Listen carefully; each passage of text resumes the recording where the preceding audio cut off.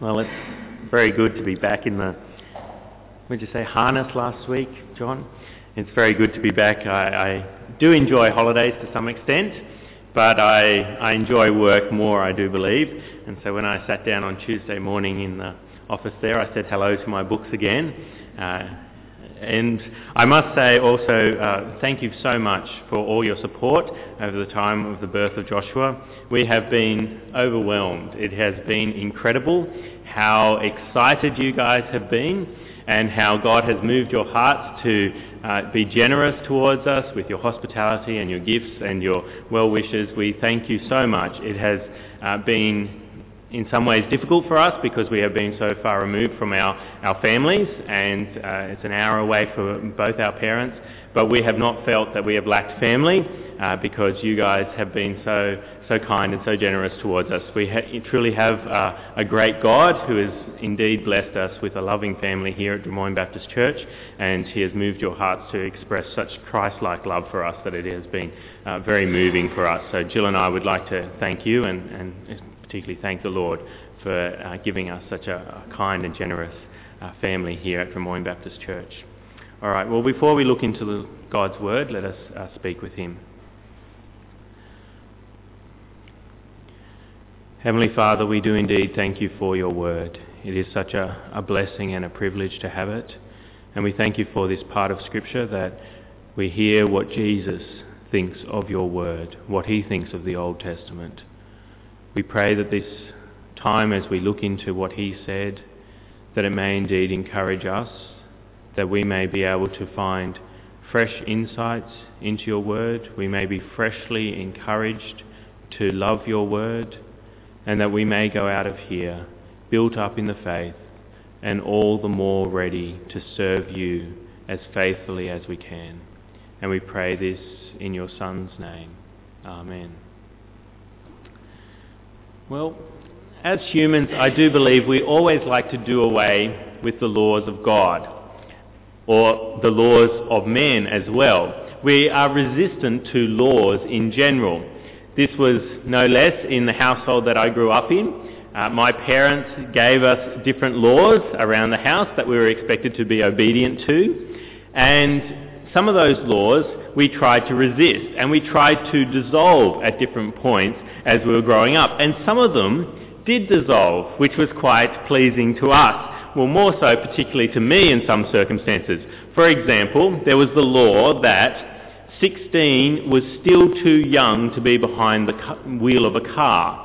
My parents didn't believe you should have your driver's license at 16. It should happen at 18. 18 is when you're truly an adult, and that is the time that you're allowed to get a car license.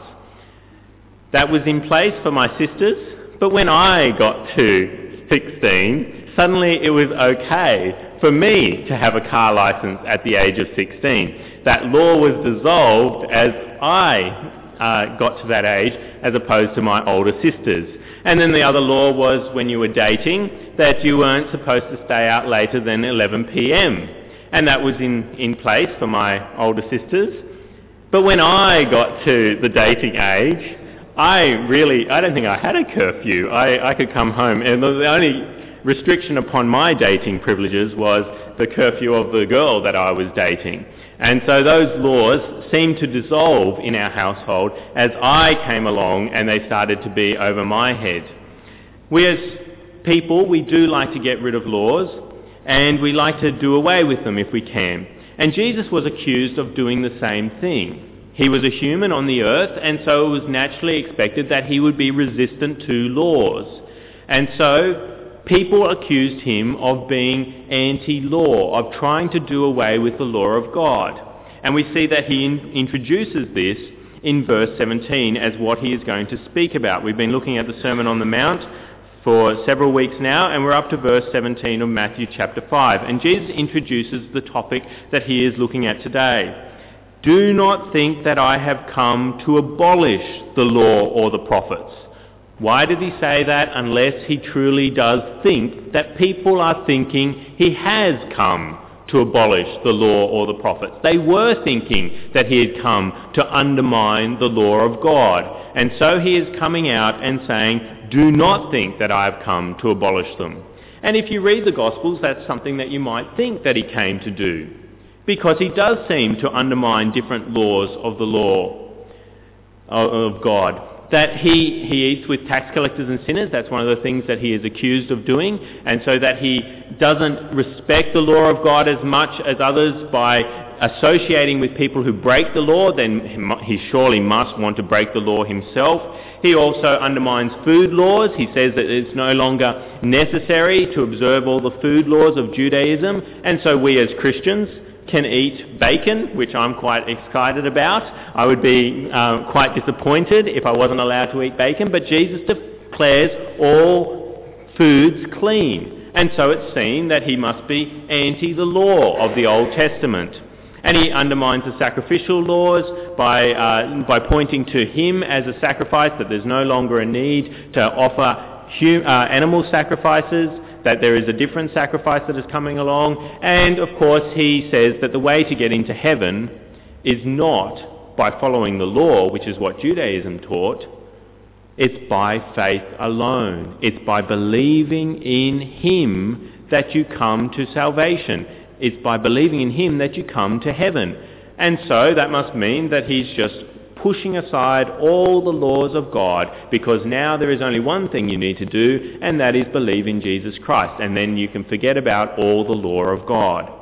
And so it is not surprising that Jesus is thought to be anti the law of God. The technical word is antinomian, nomos being the Greek word for law and anti being against. So he is seen to be an antinomian in that he is against the law of God. And so this particular passage that we're looking at today is Jesus' rebuttal against this idea that he is an antinomian, that he is anti the law of God. And so that's what we're going to look at today. There's 4 main points that I'm drawing out, and I think they come naturally from the 4 verses that we're looking at today. And I've actually put the 4 main points in the bulletin this week. Someone requested a long time ago that I could put my main points in the bulletin so that people could see the sermon outline. And this week I've done so, and if you appreciate that, well, let me know, and I might do it again or on a more regular basis. So there's 4 main points that we're looking at this morning. Why Jesus is not anti-law. Why he is not against the law. And so my first main point is that Jesus is not anti-law because he fulfills the law. And that is given to us in verse 17. Do not think that I have come to abolish the law or the prophets. I have not come to abolish them, but to fulfill them. Jesus says up front, I have not come to abolish them. Instead, I've come to fulfill the law and the prophets. It's interesting that he doesn't say law and the prophets. He says law or the prophets. He says or the prophets. And I think that's just him using a sort of a rhetorical device there to make you linger over your mind that has he come to be against the law and the prophets? And it makes you think all the prophets. He's going for the entire Old Testament here. Jesus is not against any part of the Old Testament. Instead, he comes to fulfill all of the Old Testament. Now, how does he fulfill the Old Testament? Well, there's multiple ways that he fulfills the Old Testament. Firstly, he fulfills prophecies. There are many prophecies in the Old Testament about Jesus Christ, and he comes along and fulfills those. Some very obvious ones, that the Messiah would be born in Bethlehem. Where is Jesus born? He's born in Bethlehem. That the Messiah, the King, would come from the line of Judah. What line is Jesus from? He's from the line of Judah. He fulfills multiple prophecies throughout the Old Testament that are about him. But he also fulfills the law's requirements as well. All those laws throughout Leviticus and Numbers and Exodus, all those laws that are put upon the people of God, Jesus is obedient to all of those. He fulfills them. And so we as Christians, we no longer need to fulfill those laws, because when we believe in Christ, then we automatically have all his obedience to a lot of those laws put to our account, and so we no longer need to observe the food laws that are there and the clothing laws and so many of them that are through there, because Jesus himself has fulfilled those laws. But he even fulfills a lot of those images that are given to us, those themes and concepts in the laws that point to him. They're like prophecies pointing to him, and that's the sacrificial system. The blood of animals never took away sin. Instead, that pointed to Jesus being that sacrifice that we needed to take away our sin. And so the law there is in a way prophesying to what needed to come. It's not a direct prophecy that we see like he will be born in Bethlehem. No, but it still is an image there that Jesus then fulfills. And so instead of abolishing the law, Jesus loves the law because it is all about him. And this is an important thing to note, that the whole of the Old Testament is pointing forward to Jesus Christ. It's kind of like if you want to get to know someone, you can do it in a number of ways in this day and age, that you can get a photo of someone. And so you can look at them, and it may be a black and white photo, and so you get some sort of idea of who they are. And then if you want to up it, you get a sort of a colour photo. And then if you really want to up it, you get to a video, and so you can see them moving, you may even hear them speak, this kind of thing. And so you get to know the person, but you really haven't got to know them completely. But you get some idea of who they are. And the Old Testament is called at times in the New Testament as being a shadow of the real thing. It's pointing to Jesus Christ as the real thing. And we as Christians, we can't see Jesus face to face. We don't live in the right age. I sometimes wish I'd been born 2,000 years earlier. But we will one day in heaven. But at the moment, the only way we have access to God, our knowledge of God, is through what is revealed in his Word. And that's not just the New Testament. It's the Old Testament as well.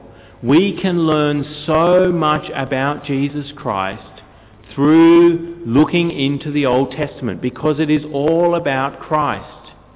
It is all fulfilled in Jesus Christ. And so we have to resist any sort of idea as Christians that we can do away with the Old Testament, that we've got the New Testament and the Old Testament is no longer relevant to us, because it is so much about Christ. And people have done that in church history.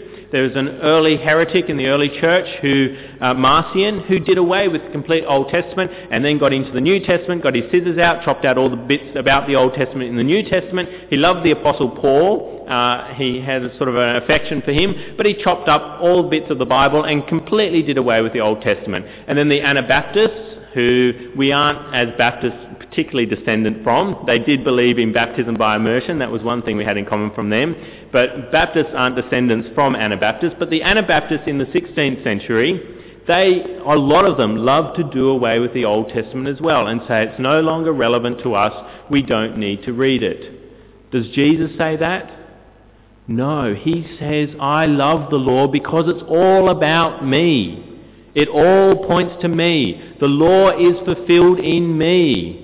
If I hadn't come, the law would be meaningless because it wouldn't point to anything and it'd be useless there. But because I've come, you can see how it all points to me. And if you want to know me, read your Old Testament. There is so much about me. In fact, it's all pointing to me. So Jesus clearly isn't anti-law, because he loves his Old Testament, because it's all about him. That's the first main point. Second main point is that Jesus is not anti-law because he says the law is reliable. He says this in verse 18, I tell you the truth, until heaven and earth disappear, not the smallest letter, not the least stroke of a pen will by any means disappear from the law until everything is accomplished. People love to attack the reliability of the Old Testament.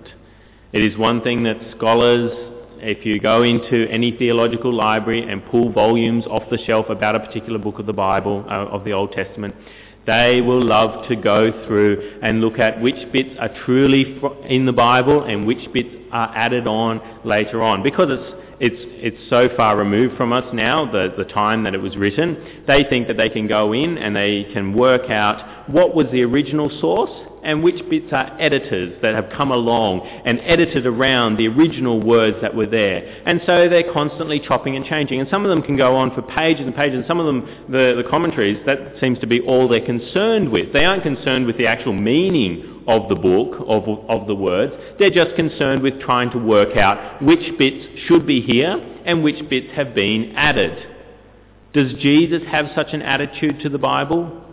No. He says that Old Testament, none of it has disappeared, and none of it is going to disappear. It is the most reliable thing in the universe. He says, I tell you the truth, until heaven and earth disappear, not the smallest letter, not the least stroke of a pen will by any means disappear. The equivalent of a dot on the top of our eyes, or the cross of a T that distinguishes an English letter from an L to being a T. He says it won't get missed. The least squiggle in the law won't disappear. You can trust that all of the Old Testament that you have is reliable and true, that none of it goes missing, that it is all there, and that you can trust it, that I have preserved it and I will continue to preserve it until the end of the age.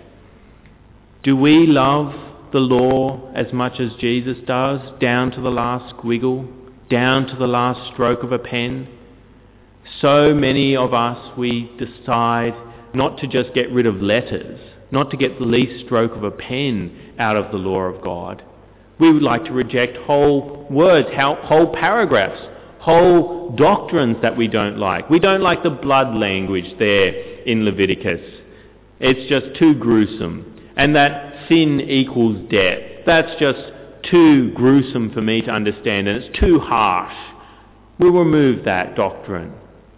We'll remove that section of Leviticus that talks about sexual sins being against God's will, that homosexuality is wrong, that adultery is wrong.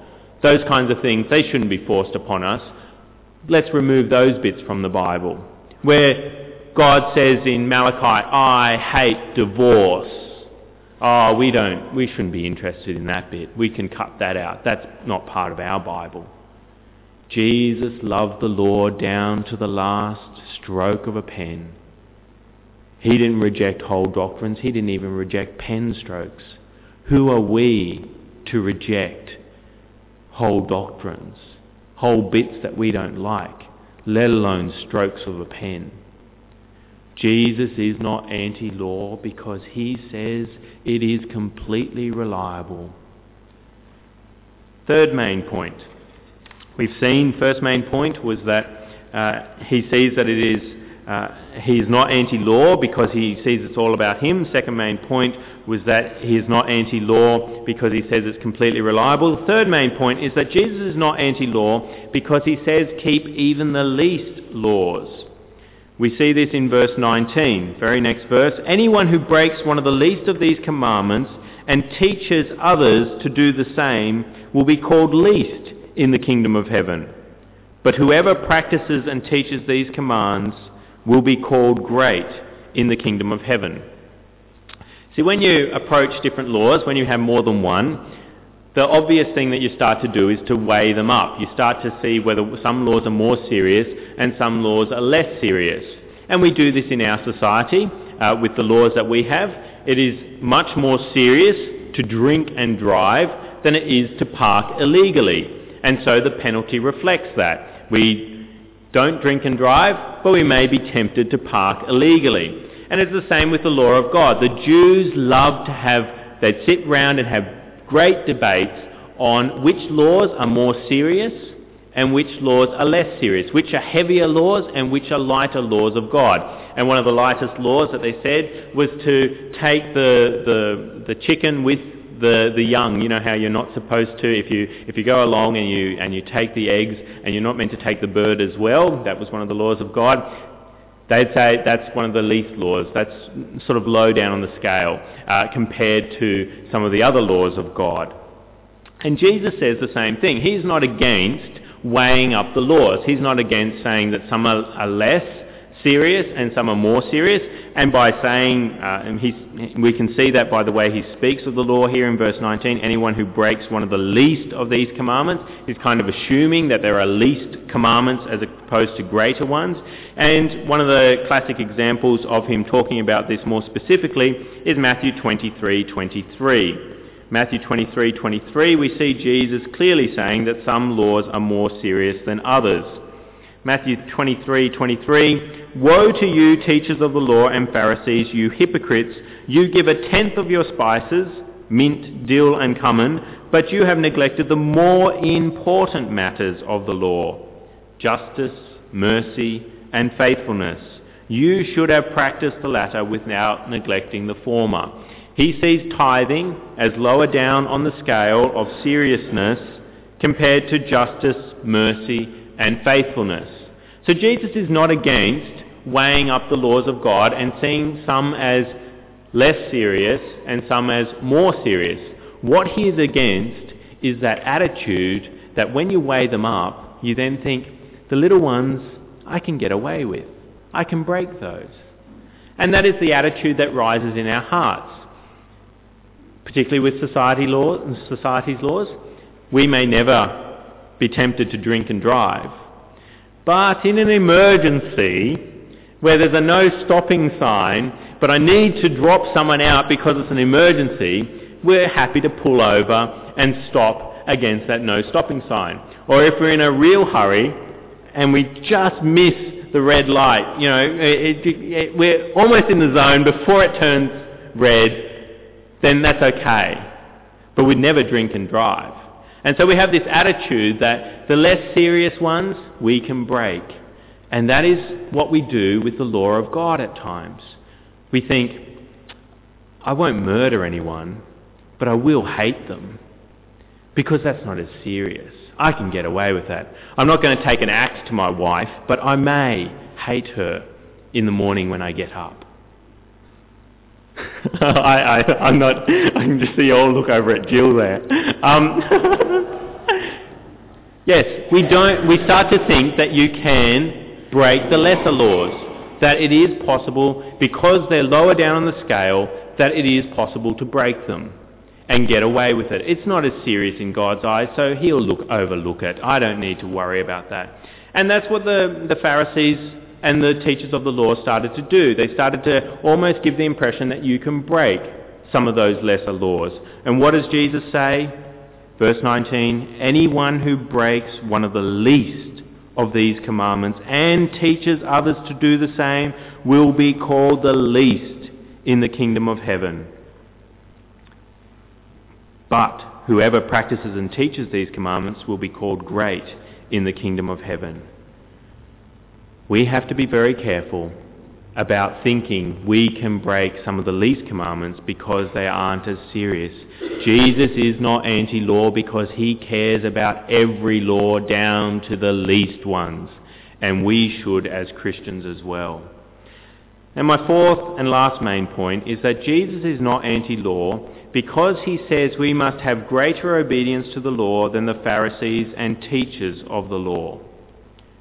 This is in verse 20. "For I tell you that unless your righteousness surpasses that of the Pharisees and the teachers of the law, you will certainly not enter the kingdom of heaven." But how do you keep the law better than the Pharisees and the teachers of the law, the scribes? Because that seems like a hard thing to do. This would have been an amazing statement for Jesus to make at the time of his hearers, because there was a saying in Judaism that if 2 men only were to get into heaven, one would be a Pharisee and the other would be a teacher of the law. They were the only ones that were truly up there with their righteousness.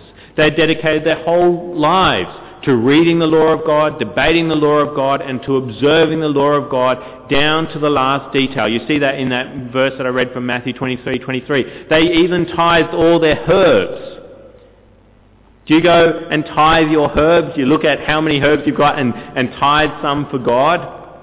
They were clearly the righteous ones. But Jesus says you have to surpass their righteousness. So how do we do that as Christians? How do we surpass the righteousness of the Pharisees and the teachers of the law? Well, some people look at this and they say, well, the way a Christian surpasses their righteousness is, of course, by believing in Jesus Christ. Because when you believe in Jesus Christ, you get his righteousness, his obedience to the law, imputed onto you. And so, of course, you're then more righteous than the Pharisees and the teachers of the law because you've got Christ's righteousness. All his observance to the law is now your observance to the law. Well, some commentators think that is the answer, but I'm not so convinced, because I think he's more driving at our own personal sanctification here, because Jesus talks about our righteousness there in verse 20, and then he goes on for the rest of the Sermon on the Mount to explain the law so that people understand it better, so they can keep it better. So I don't think he's getting at our own imputed righteousness. I think he's getting at our sanctification, our own personal, gradual improvement in holiness before God. So how do we improve our holiness, our righteousness, more than the Pharisees and the teachers of the law? Is it by quantity? Do we keep more laws than they were able to keep? See, the Pharisees and teachers of the law, they went through the entire law and they looked for all the commandments and all the prohibitions, and they counted 248 commandments and 365 prohibitions, and so you've got just over 600 laws. Are we as Christians meant to keep 550 of those, while the Pharisees were only ever able to keep 500? Is that what it's about? It's about quantity, keeping more laws than they were able to keep? Well, I think no. I think Jesus instead is talking about the quality that we keep God's laws. He's talking about that we should look at the laws and examine our own hearts, the attitudes that we have to the law. And that is with the rest of the chapter, where he talks about murder. The law says do not murder, but he says do not even hate someone. Look at your heart and see whether you're murdering people in your heart. And so it's about the quality of our sanctification, the quality of our righteousness, rather than ticking the box, which is what the Pharisees and the teachers of the law tried to do. They tried to see how many of the laws can I complete legally before God. And so they were kind of like the lawyers today, where if you want to get away with as much as possible, you employ the best lawyers, the most expensive lawyers. And so they will actually help you to be legal in the government's eyes, but you can actually get away with breaking some of the laws. Technically, if you actually examined your heart, you would see that you're breaking it. And this is notorious in the tax system, isn't it? You get lawyers there to help you find loopholes so that you are there, you are legal, what you have done is right and true according to the government, but when you examine your heart, are you paying as much tax as you should? Or are your lawyers getting you away with something that may be legal but isn't actually the right thing to do? And that is what Jesus is wanting us as Christians to have as an attitude to the law. Not that we're just trying to tick the box for everything that God wants us to do, but that we have a right attitude towards it. Our hearts are in the right place. We aren't doing things begrudgingly. And this is common in Christianity. Some people, they never miss a church service, and they never miss a communion service. They never miss the opportunity to put money in the offertory because they know that's what's required. They pray each day. They read their Bible each day because that is what God has said. But all the time that they do it, they're doing it begrudgingly. They aren't doing it out of a love to God. They're doing it because they're wanting to tick the box. They're wanting to be legalistic before God, and they're wanting to know that they have done the legal requirement rather than doing what they want to do and doing it out of an attitude of love. See, Jesus wants us to have an attitude that is not about legalism. He wants us to instead look at the law and see, what does my loving God want me to do in a loving response to him? Because we as Christians, we don't keep the law to get ourselves into heaven. And if any of you here this morning think that, then you're not a Christian. If you think that by observing the law, that is how you get into heaven, that is not true. It is by believing in Jesus Christ that you get into heaven, and then you love the law of God because it is the loving response to a God who has loved you. You love the law of God because it tells you how you can please your God who gave his Son for you. He died at the cross for you, and so why wouldn't you want to do what pleases him? Right down to the level of the heart. You aren't like the Pharisees and teachers of the law, simply out there doing what God requires of you because it is simply what he requires of you. You're doing it because you love to do it for him. You come to church on Sunday because you love to come to church on Sunday. You pray each day because you love to pray to that God who has saved you. You read your Bible each day because you love to read your Bible each day. You give money at church because you love to give money to the loving God. You don't do it for legalistic reasons, because that is what you are required to do. Jesus wants you to examine your heart and see whether you keep his laws lovingly, because the Pharisees and teachers of the law didn't. They kept them because they were being legalistic and trying to get away with the minimum that was required. So, Jesus is clearly not anti-law. In fact, he defends it from 4 ways that the law commonly comes under attack. People often attack the law by claiming it's not about Christ. But Jesus says, I'm not anti-law, it's all about me, so I love it dearly. Some attack the law by claiming it may be changed, it may be altered, that some bits of it we can disregard. But Jesus says, I love the law because it is reliable down to the least stroke of a pen. Some attack the law by claiming that some laws may be relaxed, that we can weigh them up and then break the least ones. Jesus says, I am not anti-law because I care about even the least laws. Some attack the law by observing it as the minimum required, and they observe it with the wrong attitude. Jesus says, I'm not anti-law because I want you to keep it from the heart, that your quality of keeping the law is greater than the Pharisees and the teachers of the law. You Christians, do you love the law? Do you love the Old Testament as much as Jesus did? Do you love the law because it tells you more about Jesus Christ? Do you love to look into the Old Testament because you see your Saviour there? You read passages like Isaiah 53, and Jesus, in that role of the suffering servant, is so clearly portrayed, there offering himself for the sins of his people. It tells you something about Jesus Christ in a way that you don't get in the New Testament. That has to be one of the most beautiful pieces of Scripture for me, Isaiah 53, not in the New Testament, in the Old Testament. Do you love the law's reliability and trust it down to the last letter? Or do you doubt different bits of it and wish that they weren't there? Do you love the law and try to keep the very least of its commands? Or do you disregard some and think that they aren't as serious so you can disregard them? Do you keep the law with the right attitude? Are you like the Pharisees and the teachers of the law and simply keep it to be legalistic before God? Or do you keep his law because you love to keep it? Your heart responds to the law with loving devotion to God. Jesus loved the law. He is not antinomian. He is not anti-law. And if you are a Christian, you should love the law of God too. Let us speak with him now. Heavenly Father, we thank you indeed for the law and the prophets and the way we can learn so much about Jesus Christ through them. We can understand him so much more through having the law and the prophets. Help us to never disregard them, to minimize them, but instead help us to love them day by day, to love to read them because we see Jesus Christ there, love to read them because we know they are reliable and we can trust them, love to keep the least of the laws.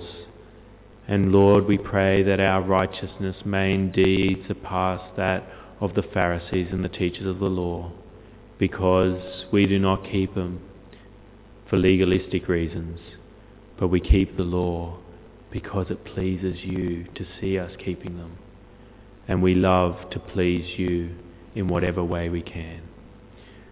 Amen.